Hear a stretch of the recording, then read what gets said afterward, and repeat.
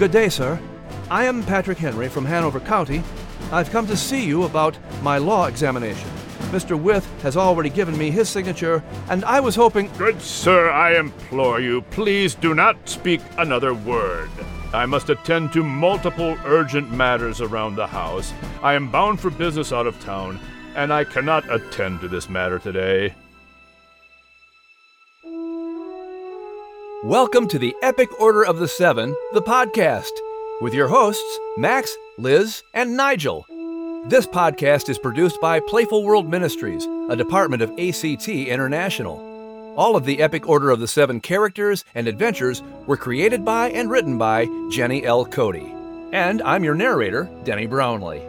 By the way, as you listen to this episode from the audiobook The Voice, the Revolution, and the Key, keep in mind, you can download your very own copy of it by visiting audible.com. That's www.audible.com. And you'll find the entire collection of Jenny L. Cody's Epic Order of the Seven books by going to her website, epicorderaoftheseven.com. Well, gang, I want to get right to it today as I already have a lot on my plate. So let's welcome our hosts, Max, Liz, and Nigel.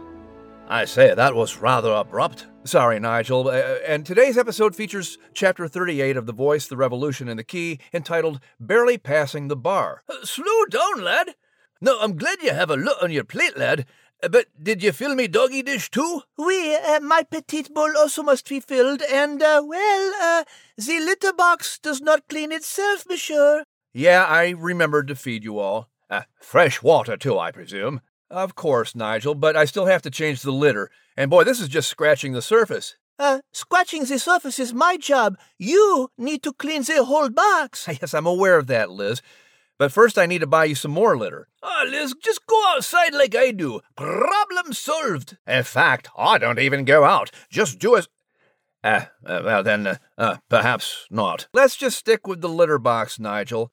So yeah, I have to buy litter, and we're getting low on cat food too, so I could stand to get some more, except I have a coupon that if I wait till next week, I can use it then. Plus, Max could use a trip to the groomer, and both of you guys are due for your booster shots. Plus, I have an important meeting that I need to get dressed up for, but my shoes need polishing, and... I say, the old boy seems to be on autopilot or something. I always have such a hard time finding shoes. Oui, somebody is way too busy. It might just be better just to polish them, or I could wear the brown ones, but then they don't go... Hey, but how do we turn them off then? I need input from all of you for next month's episodes. I already need to go through some of the rough drafts that you gave me the other day and develop those ideas. Plus, Miss Jenny has me working on another audiobook, which is monsieur? time-consuming. And of course, our anniversary is coming up, and I have no idea where to take Mrs. Announcer Lad. I say, announcer chap. But she deserves something nice, but we still need to watch the budget. Plus, this is a lad, time at church, and I'm already on 2 committees, now they want me to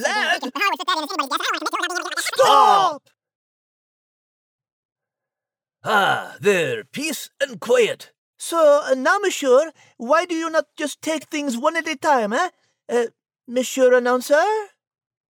I say, he's not responding. Aye, just sitting there all glassy-eyed. Perhaps we should poke him with a stick. Nigel? Well, my dear, have you got a better idea? We should begin today's chapter. Aye. Fortunately, Announcer Lad got it recorded ahead of time. Indeed, when he apparently had a bit more of a flexible schedule. So, Max, you know what to do, no? Aye, just mash button number 1. Here we go. Chapter 38. Barely Passing the Bar. Williamsburg, April 3rd, 1760. Nigel struggled to keep up with Patrick as he walked briskly down Nicholson Street to the impressive home of Peyton Randolph, located in Market Square at the intersection of North England Street. Sir John Randolph, the only colonial born in Virginia to be knighted, had willed the deep red wooden home to his son Peyton, who had lived there since a child and now resided with his wife. The expansive home overlooked the green fields behind the courthouse, the busy market area, and the traffic coming and going on Duke of Gloucester Street. Peyton was appointed Attorney General for the colony of Virginia, just as his father before him. A cousin of Thomas Jefferson, Peyton was highly respected in Williamsburg and the House of Burgesses for his exemplary service to the colony. Peyton's younger brother John lived on the south side of town, but Patrick hoped he would not have to even see John Randolph for the examination. If he could get Peyton to sign his law license, Patrick would be able to skip the fourth interview and call it a day. Patrick walked right up to the house and knocked on the front door. When he didn't get an answer, he listened and heard several voices coming from the back side of the house. He walked around the corner where the numerous outbuildings buzzed with activity. 2 female servants argued over some matter in the 2-story brick kitchen. One of the horses was acting up in the stable. A wheel had broken on the carriage outside the coach house, and a servant boy had accidentally knocked over a bucket of fresh milk in the dairy. In the midst of all this chaos, the heavy-set Peyton Randolph barked orders to bring some sanity back to each area of trouble. This was clearly not a good time for Patrick to approach Peyton Randolph about his law license. "Don't do it, old boy," Nigel thought as he watched Patrick walk right through the middle of the busyness in the Randolph household and up to the man who was trying to bring order to his chaotic morning. Samuel, run down to the wheelwright and ask him to come address this loose fitting iron immediately. I paid him handsomely for this new wheel, and I expect him to fix it post-haste. I have business to attend to in Yorktown and need to leave as soon as possible," Peyton ranted. Turning to the kitchen, he chided, "Betsy, I do not care who was supposed to buy the flour. You go to the market and get it this instant. Mrs. Randolph is expecting company for afternoon tea, and she must have her biscuits on schedule." He took out his handkerchief and dabbed his cheeks and double chin. As he turned to walk to the stable, there stood Patrick Henry in his way. "Good day, sir.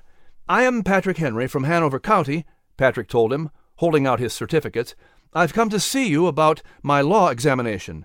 Mr. Wythe has already given me his signature, and I was hoping—" Peyton shut his eyes and held up both hands, his damp handkerchief flapping in the breeze.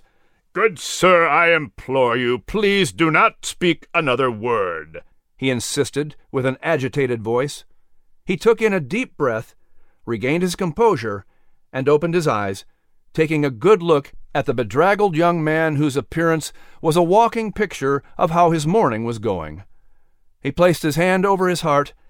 "I do not wish to be rude, but as you can clearly see, I must attend to multiple urgent matters around the house. I am bound for business out of town, and I cannot attend to this matter today." Patrick's face fell. "I understand. I could come back tomorrow if you wish." "No, young man. I will be unavailable then as well," Peyton answered, taking a step toward the stable where he heard the voices of men trying to settle the upset horse. He stopped, turned, and looked Patrick in the eye. "You say you have a signature from Mr. Wythe. What about Mr. Nicholas?" Patrick tightened his lips and shook his head. Mr. Nicholas declined. Peyton Randolph put his plump hand on the young man's arm. "Then go to my brother John and tell him I said to see you today. I am sorry, but that is the best I can do. I wish you success. Please excuse me, I have another urgent matter to address. Good day." With that, he quickly bowed, turned, and left Patrick standing alone in his courtyard while he walked into the stable. Patrick blew a raspberry and left the chaotic house to walk toward the south side of Williamsburg. He had one more chance for a signature today. He couldn't afford to stay another night or two at the tavern, and he felt that coming back to see Peyton Randolph any time soon would be a mistake. "Well, Mr. John Randolph, it is now up to you," Patrick thought, "and I do not plan to take no for an answer." Cato had followed Patrick and the tiny mouse scurrying along behind him, but Nigel was falling behind. Patrick was heading for the home of John Randolph and had to pass the green behind the courthouse, cross over Duke of Gloucester Street, past the magazine, and head down South England Street. Cato landed on the back side of the magazine and called to Nigel, who turned and waved. Cato lifted off and scooped Nigel up gently in his talons. "Thank you for the lift, old boy," Nigel exclaimed. "I was getting rather winded from the jaunt to the next Randolph residence." Cato landed in a tree above John Randolph's house and put Nigel on the branch. "So, what happened? After all that time in the Wythe house, Patrick has zipped through the next two examiners. Does he have 3 signatures?" "Only one, I'm afraid, from Mr. Wythe," Nigel reported. Mr. Nicholas declined our Patrick, and Peyton Randolph is in the midst of putting out too many fires to bother with the aspirations of an unpolished, unknown country lad seeking a position at the bar. John Randolph is his last chance to get that law license signed today." Cato frowned. "Then the human must cooperate. Patrick must have that signature." Nigel placed his paw on the eagle's wing. "Do not ruffle your feathers just yet, old chap. There is still hope. I must get down there and see what transpires. Please pick me up when we exit the house, and, Cato, pray." The little mouse scurried down the tree, and the eagle remained in the branches, eagerly awaiting the outcome below. Patrick stood at the front door belonging to John Randolph, Esquire, and whispered a silent prayer. "Lord, if you have called me to this, please, then help me accomplish it." A servant answered the door, and Patrick mustered his most convincing smile and look of confidence. "Good day. My name is Patrick Henry. I have just come from the home of Mr. Peyton Randolph, who beckoned me to seek an audience immediately with his brother for my law examination. I have already met with Mr. Wythe, who signed my license, followed by a meeting with Mr. Nicholas." He smiled and held up his certificate of recommendation and law license, but the servant curiously only took the certificate. The servant smiled with her warm and comforting blue eyes. "Good day, Mr. Henry. Come in, and I will let Mr. Randolph know you are here." Patrick suddenly felt a faint sense of familiarity with this servant girl, as if he had met her before. Something about her eyes? She held open the door and took Patrick's hat. Nigel hid behind a column on the porch, and she caught his eye, nodding to the little mouse to come inside.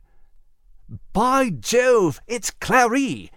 Nigel exclaimed happily under his breath. He saluted her and scurried inside as she shut the door. Patrick stood in the foyer with his hands folded in front of him, looking around at the paintings adorning the walls, trying to appear interested. Inside, his stomach was churning. He could hear the servant speaking to John Randolph in his study. "Excuse me, Mr. Randolph, but there is a Mr. Patrick Henry of Hanover County here to see you," Clary explained. "He has just come from your brother's house with the request for you to please interview this young man for his law license. He has also met with and received a signature from Mr. Wythe. He comes highly recommended by the Justices of Hanover." She proceeded to hand the certificate to John Randolph. Nigel listened and wrinkled his brow. "Did she just say that Peyton signed his law license?" He shook his head and mumbled to himself as he repeated her words in his mind. He realized she had not specifically said so, but it could be easily inferred that Peyton had already signed the license along with Wythe. 32-year-old John Randolph, one of the most well-educated attorneys in Virginia, lifted the certificate and gave it a cursory glance, nodding as he read the names of Hanover justices. "He's just been seen by Peyton? Very well, send him in." Clary turned and went to the foyer. "Mr. Henry, please come in. Mr. Randolph will see you now." Patrick smiled and entered the study of John Randolph. Clary quickly shut the door as she left the room. She looked around and saw Nigel poke his head out from under the settee. She squatted down next to him. "Nigel, Patrick will need to fight for his life in there." She held up her finger. "Wait for it." "What do you mean, coming in here looking like this?" John Randolph roared from the other side of the door. Nigel put his paws up to his mouth. "Oh, dear, Ms. P. worried about Patrick's careless appearance." "Sir, if you will please allow me a moment of your time," Patrick insisted. "In order to serve the profession of law, one must uphold the dignity of the law, and one cannot do so if such little respect is paid to one's appearance," John continued, ignoring Patrick's pleas. "I understand, sir, and I do not blame you for your admonishment of my travel-worn appearance," Patrick fired back. "Mr. Wythe was put off as well by my appearance, but he was able to set that aside as I explained my situation. Our time together ended well, with him affixing his signature on my license. Please, Mr. Randolph, I implore you to allow me this interview. Ask whatever you wish, and I shall answer you with the utmost respect in my voice, if not in my appearance. I assure you, I am no cunning Tom Bell or Bampfield Moore Carew. And if I might be so bold to say so, Tom Bell fooled Williamsburg's most respected citizens with his fancy clothes and genteel manners. Yet he was not what he seemed to be, and made off with their money and possessions. Patrick held out his arms wide. I may appear the opposite in finery of Tom Bell, but I assure you, my motives and desire to become a respectable man of the law are sincere. Please, allow me to prove myself to you. Nigel cupped his ear against the door. He's thrown out the names of 2 notorious con artists and is challenging Randolph to prove his character as true. John sat back in his seat and rested his elbows on the arms of his chair, holding his chin with the tips of his fingers. He slowly shook his head as he studied Patrick. Tom Bell. That scoundrel stole a watch belonging to a friend of my father. He stole time, Mr. Henry. He then leaned forward, and you propose to do the same to me today. However, if my brother and Mr. Wythe saw fit to hear you out and signed your license, I suppose I should give you an audience, albeit brief. If anything, I'm curious as to what they saw in you. Nigel smiled and raised a fist of victory. Huzzah! He's going to let Patrick stay. But he mistakenly believes that Patrick already has 2 signatures. Amazing how miscommunications like that can happen, Clary replied with a coy grin. But it's all up to Patrick now. The interview was anything but brief. Over the course of the next few hours, John Randolph mercilessly grilled Patrick, first on municipal law, where he quickly discovered that Patrick clearly lacked knowledge. He moved to philosophy, the law of nature and of nations, policies of the feudal system, and finally to history, where a faint glimmer of hope shone on Patrick at this one area of strength in this interview. Patrick circled back to the topic of impostors and crimes, referencing Tom Bell and the notorious celebrity criminal Bampfield Moore Carew, who had profited from his crimes by publishing his widely read memoirs in London. Patrick explained how, in ancient Rome, 3 impostors claiming to be Nero rose up following the Roman emperor's strange and swift suicide in AD 68, leading to a discussion about the never-changing heart of man. The clothes may change over the eons and across cultures, but man's depraved heart does not. Man's greed for money and power drives him to violate laws and norms of society to attain what he cannot possess by virtue of his own merit. John Randolph grew more and more impressed with Patrick Henry and his ability to maintain a defensive posture for his opinions. He decided to lead him into a discussion of common law, but decided to be a con man himself, pretending to disagree with Patrick on an answer he gave that was absolutely correct. Patrick continued to object and defend his position until finally John got to his feet. You defend your opinions well, sir, John Randolph told him with a frown and a gruff voice. But now to the law and to the testimony. Follow me. He proceeded to open the door, and Nigel ran for cover while Clary stayed out of the way, pretending to arrange some flowers in a vase. Randolph led Patrick into his adjacent office library. Where are they going? Nigel mouthed. Clary shrugged her shoulders, but tiptoed so she could stand just outside the room with Nigel. Randolph opened the heavy, dark, walnut-paneled door into an elegant room that reeked with the prestige of this accomplished attorney. Patrick had just argued and defied the reasoning of one of the most respected attorneys in Virginia. An entire wall of this office was filled floor to ceiling with shelves stocked with law books.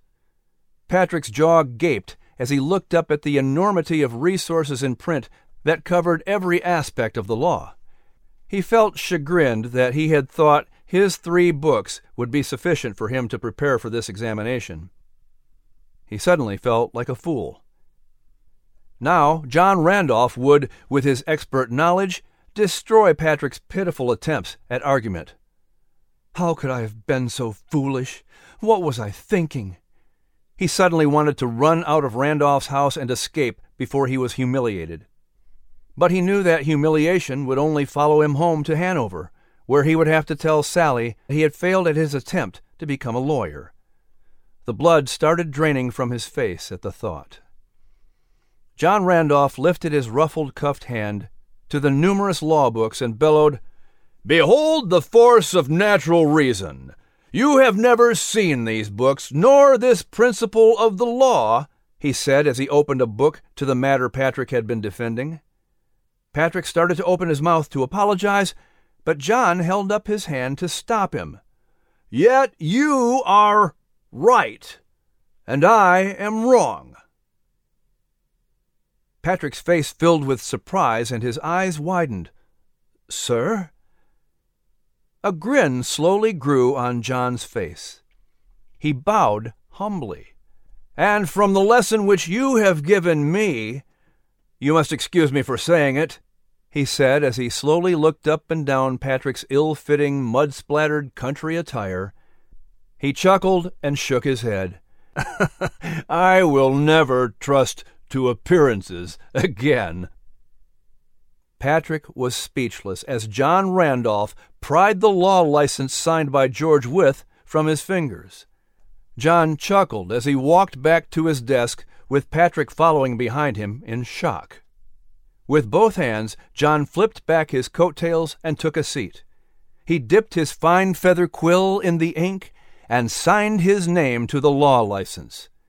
As he held a stick of wax over a candle and placed a blob onto the parchment with his seal, he declared, "Mr. Henry, if your industry be only half equal to your genius, I augur that you will do well and become an ornament and an honor to your profession." He blew on the ink and furrowed his brow as he realized his was only the second signature on the license. He realized that he had assumed differently. Patrick shook his head in shock and disbelief. John Randolph had just signed and sealed his law license, not dressed him down as he expected. He cleared his throat and fought to retain his composure. "Sir, I am most humbled and grateful. I promise to strive to indeed do honor to the profession of law. If I am able to become a fraction of the skilled attorney you are, I will have accomplished a great deal. Thank you for giving me this opportunity." John Randolph stood and walked around his desk. He held the signed law license up in front of Patrick and once again steeled his expression before handing it over. "Since you were not able to study at the Inns of Court in London, I shall pass on to you the old saying given to up-and-coming lawyers there. A lawyer must have an iron head, a brazen face, and a leaden breech," John Randolph told him. He then smiled and handed over the license to Patrick. "Congratulations, Mr. Henry. You are now a licensed lawyer approved by His Majesty and the colony of Virginia." Nigel exclaimed, "Huzzah!" but quickly covered his mouth so he wouldn't be heard. He and Clary exchanged excited glances of joy, and she quickly moved to the front door, anticipating Patrick's departure. She cracked the door, and Nigel slipped outside. Patrick swallowed the lump in his throat and bowed before taking the license in hand. He held it up and smiled broadly. "Thank you, Mr. Randolph, for giving me this chance. I won't let you down, sir." "Very well. Good day, Mr. Henry," the famous lawyer replied, escorting Patrick to the door. "But it wouldn't hurt if you bought a new suit after you win your first few cases." Patrick blushed and nodded as he put on his worn tricorn hat. "Good advice. Thank you again, sir." With that, Patrick Henry walked out the front door, no longer the twice-failed merchant, failed farmer, and part-time barkeep. He would now go by a new title, Patrick Henry, Esquire, Attorney at Law. Oh, what an incredible day in Mon Henry's life, huh? Indeed, and his methods were, it was much different then, getting a law degree than it is today. Aye, and it's sure a good thing them other lawyer lads had more time for him than that Peyton Randolph. Oui, and Patrick's incredible gift of persuasion certainly did not hurt either, but we still have our own dilemma, mes amis. Indeed, seems announcer chap is still in his catatonic state. Aye, he be staring like a cat. That is not what catatonic means, Max. I just wish we could snap him out of it. I say, let's poke him with a stick. Nigel, it is clear that Monsieur Announcer is overworked. He is stressed out, and it seems that his entire brain has just shut down. Well, it weren't that big a brain, lass. Oui, but he needs to learn how to cope with a busy schedule before he becomes overwhelmed. And we all know someone else who keeps a very busy schedule, no? Indeed. Miss Jenny. Let's check into Jenny's Corner. Miss Jenny? Max, I understand you have a question for me. Aye, lass. It seems Announcer lad has overdone it. He's so stressed out. He's just staring like a cat. That is not what catatonic means. But he has just checked out, you might say, and we've tried everything to snap him out of it. Well, we haven't tried poking him with a... And we are not going to. But, Miss Jenny, Monsieur Announcer clearly should have taken a break. Aye, looks like he waited a wee bit too long, too. So, how do you know when it's time to take a break, then? Everybody needs to take a break sometimes, but how do I know when it's time for me to take a break with my writing or demands or appointments or engagements or conferences? I've had to learn to really balance my schedule as an author. Many times people say, oh, you write books, and I can just plop down at my computer and just write all day. But what a lot of people don't understand is that's just one of the hats that I wear, because to be successful as an author, you have to write well, you have to publish well, and you have to market well. So I always have those three things that I have to juggle. So I have to write well, meaning I have to do all my research, I have to do the writing part well. And then publishing well, I have to work with my editor, with my publisher, with my illustrator to work on the production and the release of a book. And then marketing well, I've got to work on what are going to be my speaking engagements at schools or homeschool groups or conventions and so forth. And so it really becomes, I have to have a balancing act of my time to know when to stop a certain activity to get to the next thing. And sometimes I overload my schedule with events. And of course that happens when I release a new book, right? Because that's the main time that you want to be out hitting the pavement and telling people all about it. And sometimes that can be really exhausting, but it's so much fun. That's one of the greatest parts about being an author, is when it's finally done and going and telling the world about it. Sometimes when I'm just exhausted and I get writer's block, that's a big clue. Hey, Jenny, time to take a break, because it's either I'm exhausted or God's like, nope, you got to get to something else in a book over here, and you're not going to get to it as long as you're sitting there writing. So, you just have to listen to the cues, listen to yourself physically. If you're too tired, you need a break, and sometimes I just have to do that. I try to make myself get up at least every hour and stretch or run outside and walk to the mailbox or whatever it is. But my grandmother always told me, Jenny, take minute vacations. Isn't that a delicious thought?